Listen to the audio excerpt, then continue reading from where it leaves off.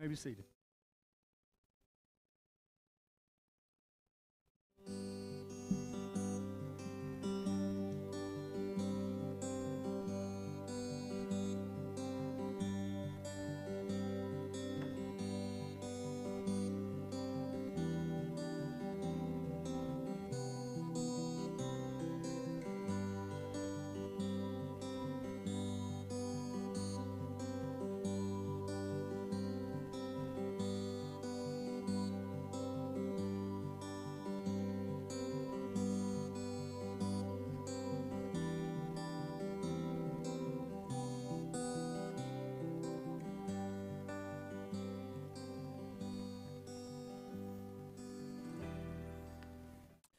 Well, it is great to be back with you this week. Great to have you with us in worship today.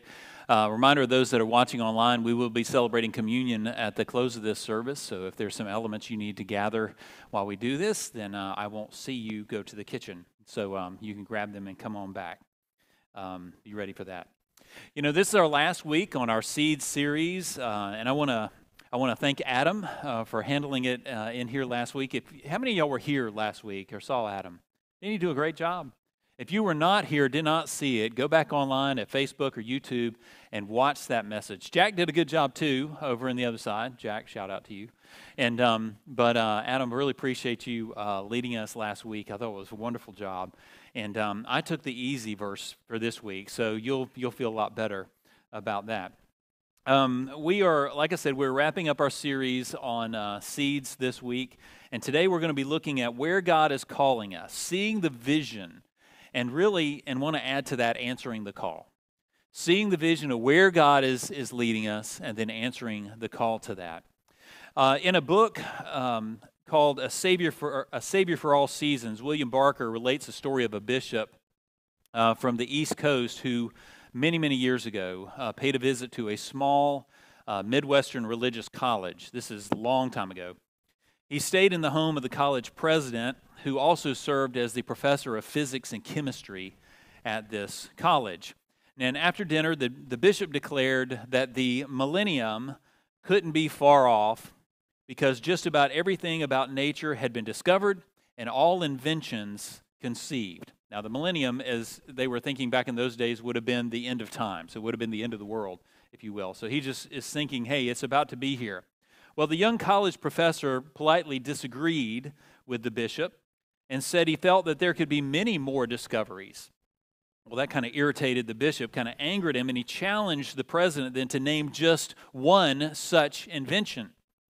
And the president replied that he was certain that within 50 years, men would fly. Well, the bishop was outraged, and he sputters out, well, that's nonsense. Only angels are intended to fly. Well, the bishop's name was Bishop Wright, and he had two boys back home that would prove to have greater vision than their father. Their boys, Orville and Wilbur Wright. Remember them? First men to take flight. So they definitely had greater vision. Vision only grows and produces a harvest where seeds have been planted. Where seeds have been scattered in your life, that's where your vision comes from. Where your hope for the future comes from is because somebody had a dream. Somebody planted some seeds in your life that are now starting to grow. Turn with me, if you have your Bibles, to 2 Corinthians chapter 9. And what we're going to find here is that the Corinthians have evidently not learned the abundance of generous giving in order to help other people. They seem to have this fear that many of us do today, that if they are generous in their giving, that it will lead them to a time of suffering and want in their own life, that they just won't have enough to survive. So let's look at what Paul writes. 2 Corinthians chapter 9, beginning in verse 6. He begins this way. He says, "Remember this, whoever sows sparingly will also reap sparingly, and whoever sows generously will also reap generously." Now, Paul first points out the rich blessing of unconventional, broad-minded, willing giving. And then he assures them that God will prosper those who are generous and give them the means to continue to help other people. In other words, if you give a lot, it will continue to be abundant in your life. The opening words in his line, in this section, he says, remember this. It is really translated, this is really important to remember. Not just remember this or pay attention, but this is really important. My teachers in school would say, sit up straight, put your feet on the floor, and give me both your eyes and your ears. This is important for you to understand. You see, the rewards of giving are in proportion to the degree of your generosity. You will reap what you sow in proportion to how you sow. It makes sense, right? If I scatter just a few seeds, I'm going to get just a few plants, which are going to give me just a little bit of harvest. But if I scatter lots of seeds, I get lots of plants with an abundance of harvest. See how that works? But there's something more to be considered, and that is your heart in the matter. It is always a matter of the heart, isn't it? Verse 7 and 8 continue. It says, each of you should give what you have decided in your heart to give, not reluctantly or under compulsion. Why? He says, for God loves a cheerful giver. He goes on. He says, and God is able to bless you abundantly. Why is that? So that in all things, at all times, having all that you need, you will abound in every good work. Are you getting this? It happens in all things, at all times, all that you need in order to abound in every good work. God rewards generosity or generous giving with abundant spiritual and material prosperity. And why is that? So that you can give more. It's not so that you can build a bank account. It's so that you can be even bigger, more generous in your giving. Verse 9, he continues. He says, as it is written, they have freely scattered their gifts to the poor. Their righteousness endures forever. Now, he who supplies seed to the sower and bread for food will also supply and increase your store of seed and will enlarge the harvest of your righteousness. You will be enriched in every way. Why? So that you can be generous on every occasion. And through us, your generosity will result in thanksgiving to God. Generosity was last week. But generosity is what pours into our vision. A generous heart is where we end up going where we are called to go. And here's the truth. If you're sitting here today because you just thought, I just want to come to church today, you're actually sitting here today because someone else's generosity. Because someone else sacrificed. Because someone else served. Someone else taught your Sunday school class or your small group Bible study or preached in your church. Somebody else gave of themselves. You came to faith in Jesus because someone else gave. Someone else scattered generous seeds that you are enjoying today. You, my friends, are the fruit of someone else's vision.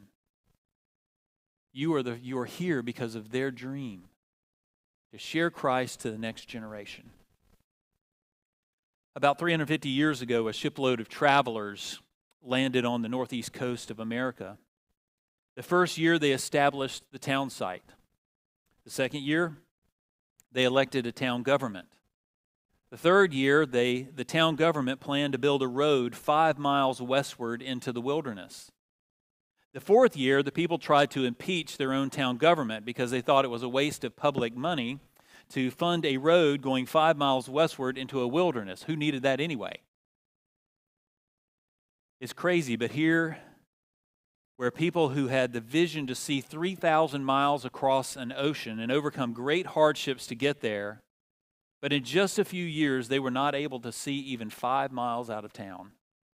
They had lost their pioneering vision. With a clear vision of what we can become in Christ, no ocean of difficulty is too great. Without it, we rarely move beyond our current boundaries. Deuteronomy 8, 18 and 19, God gives us a reminder that is also has a warning in it. He says in verse 18, he says, "But remember the Lord your God." There's that word again, remember. "Remember the Lord your God, for it is He who gives you the ability to produce wealth, and so confirms His covenant, which He swore to your ancestors as it is today.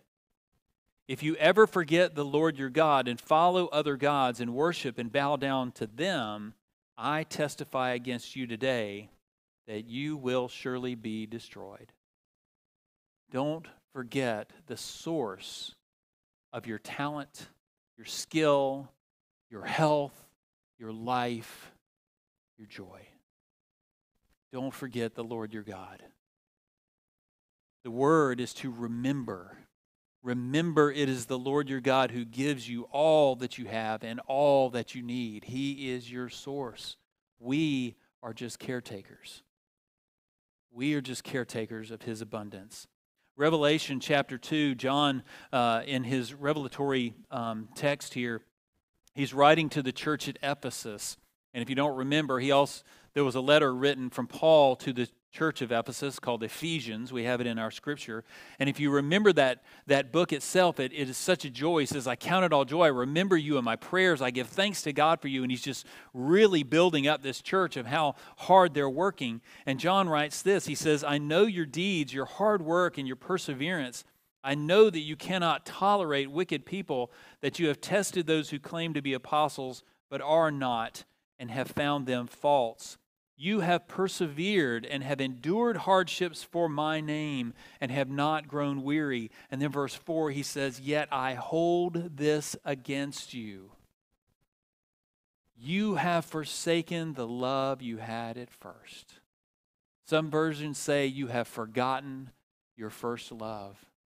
You've forgotten who to remember and give thanks to.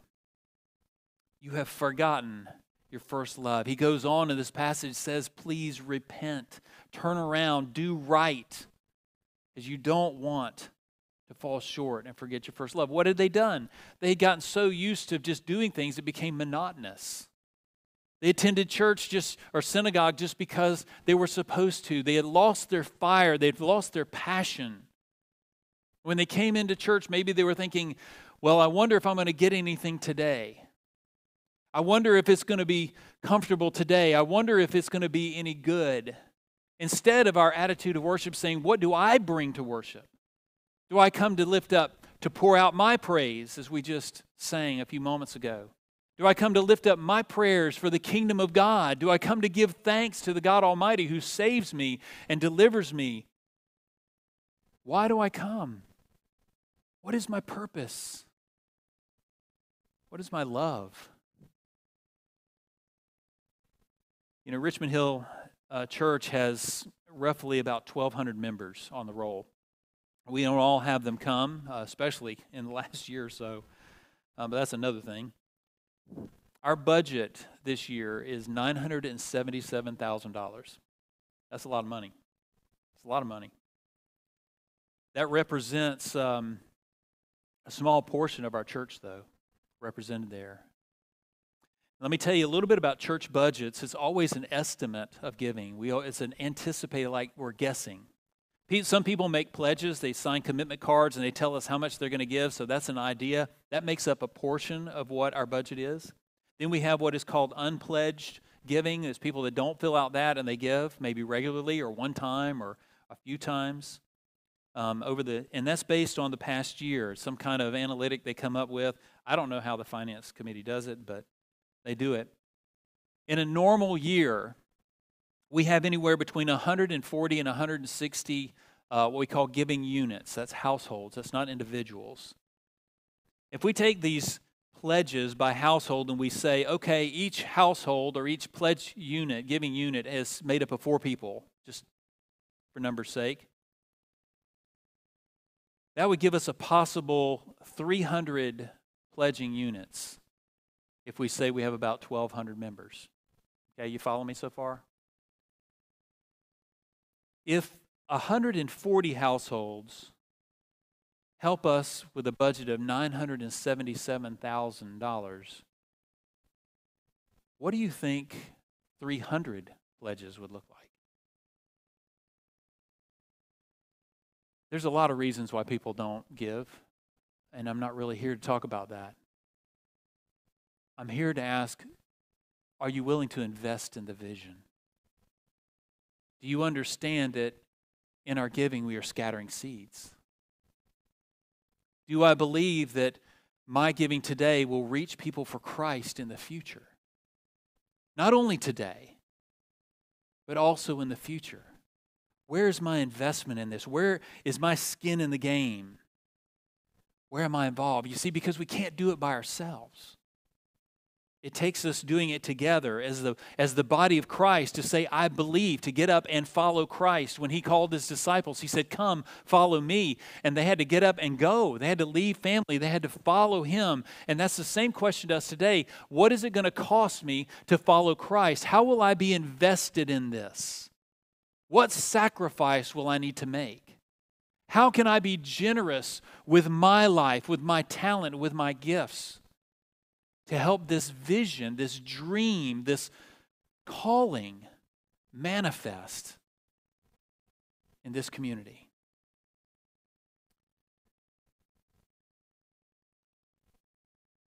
Do you know why people go to Alcoholics Anonymous?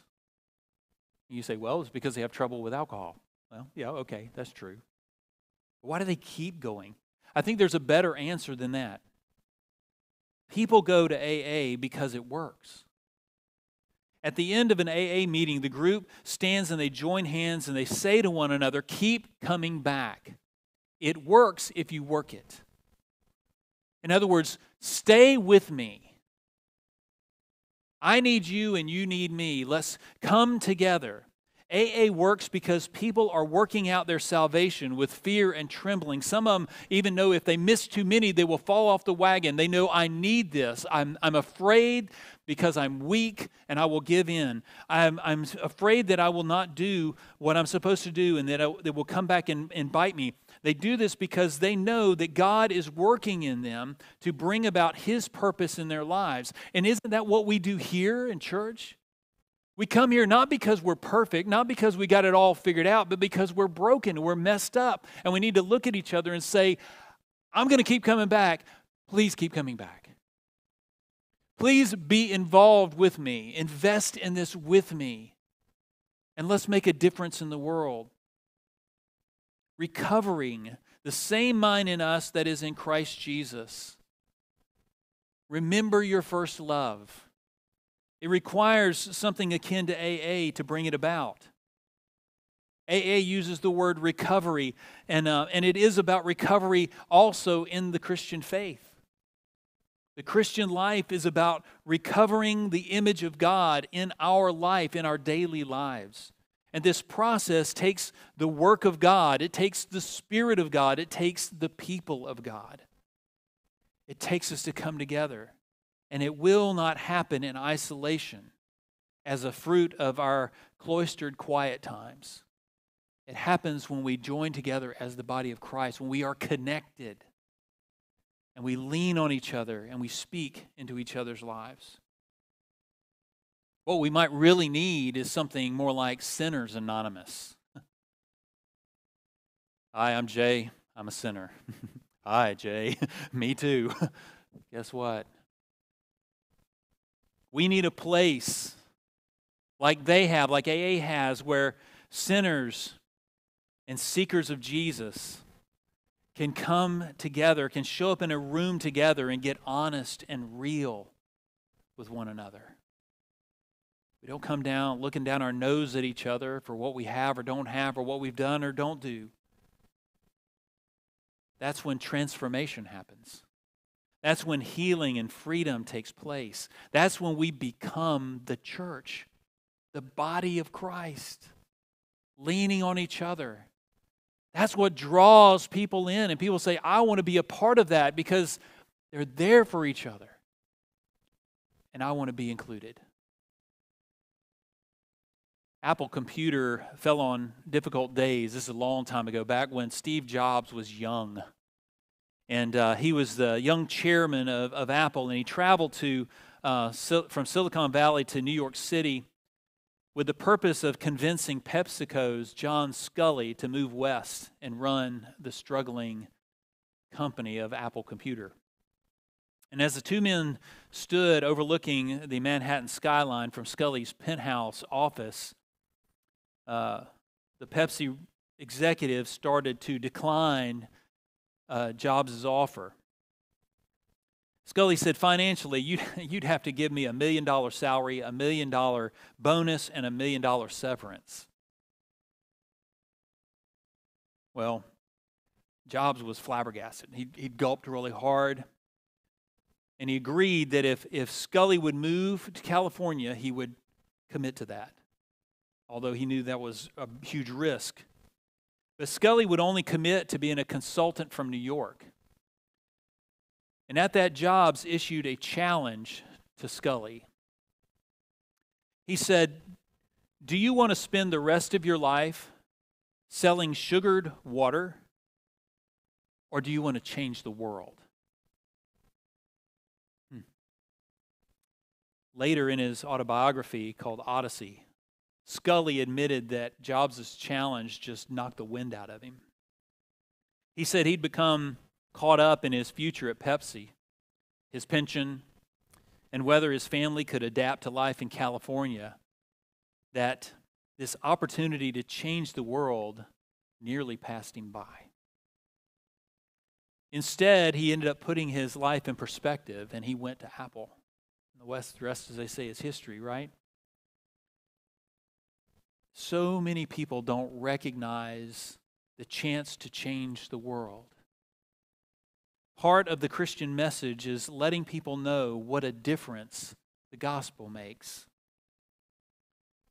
God has transformed you. What are you willing to do to invest in changing the world?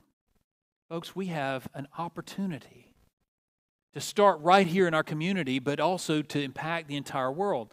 But it will mean sowing generously.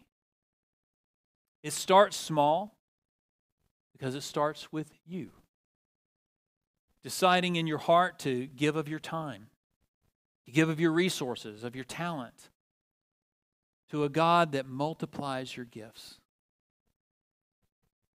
It starts with you reaching out to a friend that doesn't go to church anywhere or may not even know Jesus. And it means loving them like Jesus loves you. How would you want to be drawn? How would you want to be invited? Do that with somebody else. That connection will join with other connections that will grow into communities of faith that will change the world. We're not building a road to nowhere. We're scattering seeds of the kingdom of God for generations to come. It makes a difference. How will you be a part? What will you invest? Are you willing to change the world with your life? Let's pray together. Father, your love abounds and it amazes us. We may never know just how deeply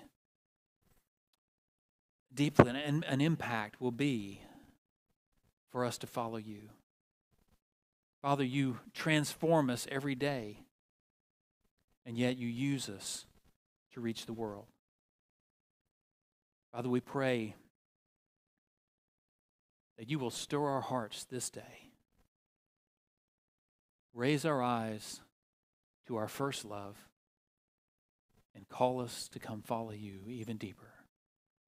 Lord, as we reach deep, we pray that you will fill us with gratitude that doesn't stay home, but scatters around the world.